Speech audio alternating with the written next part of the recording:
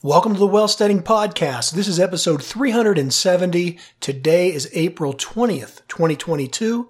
I'm your host, John Pugliano. I'm also the founder and money manager at investablewealth.com. Well, hey, this will be a quick episode. I just wanted to point out that trend in the small cap stocks is still holding up. If you notice today, the S&P 500 closed flat, but the Russell 2000 small caps were up 37 basis points. And the mid caps were up twice that much at 76 basis points.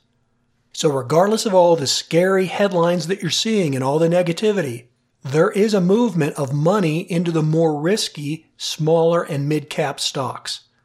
Now I think that's because of a couple reasons. We've talked about them before.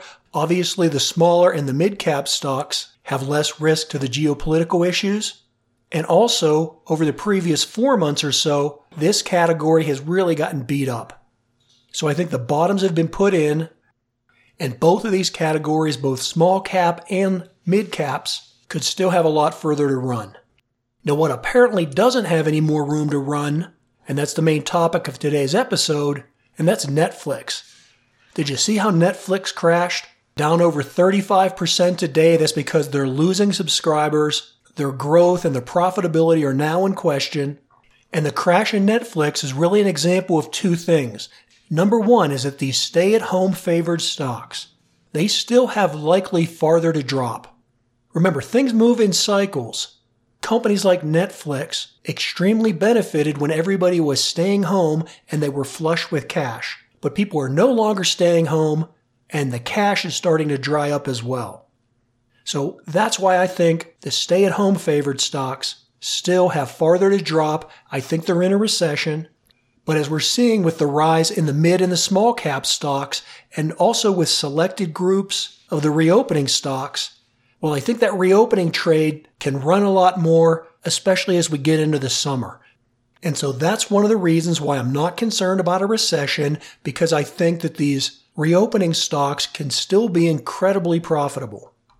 If you look at today's high flyers on the reopening side, Performance Food Group up about 3%, Hilton Grand Vacations up about 1.3%, Molson Coors up 1.6%, and even Marriott squeezed out another positive day up about 80 basis points.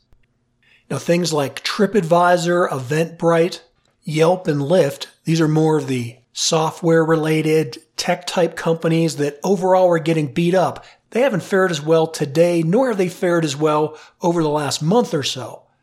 But I do think that that's because this tech sector of the reopening trade is getting overshadowed by the tech stocks that are getting beat up. And I think that this category of things like Eventbrite, Yelp, Lyft, TripAdvisor, I think they're going to recover, but I digress. Let's focus on Netflix.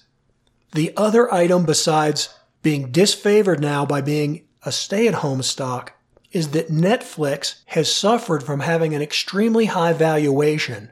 And that's because a lot of people ignored the low profitability of the company because they saw Netflix as having that first mover advantage into the streaming of videos.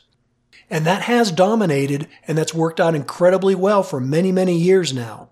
But it doesn't last forever. And that's because eventually valuations matter.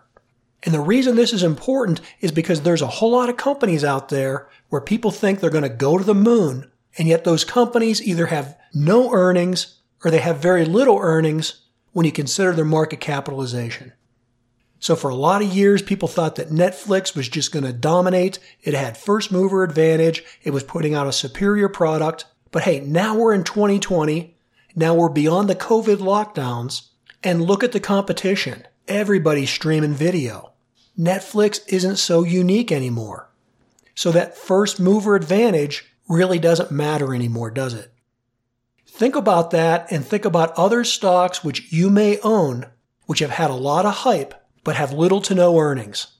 Those are things you want to avoid because eventually at some point, reality sets in and the gravity of earnings will pull these stocks back down to earth and stop them from going to the moon. And I say stocks, but it's not only stocks. It's crypto, it's NFTs, it's anything else that has more hype than value. So I know a lot of people are going to ask, well, is Netflix at a buy point? Is this a buy the dip situation? Well, maybe.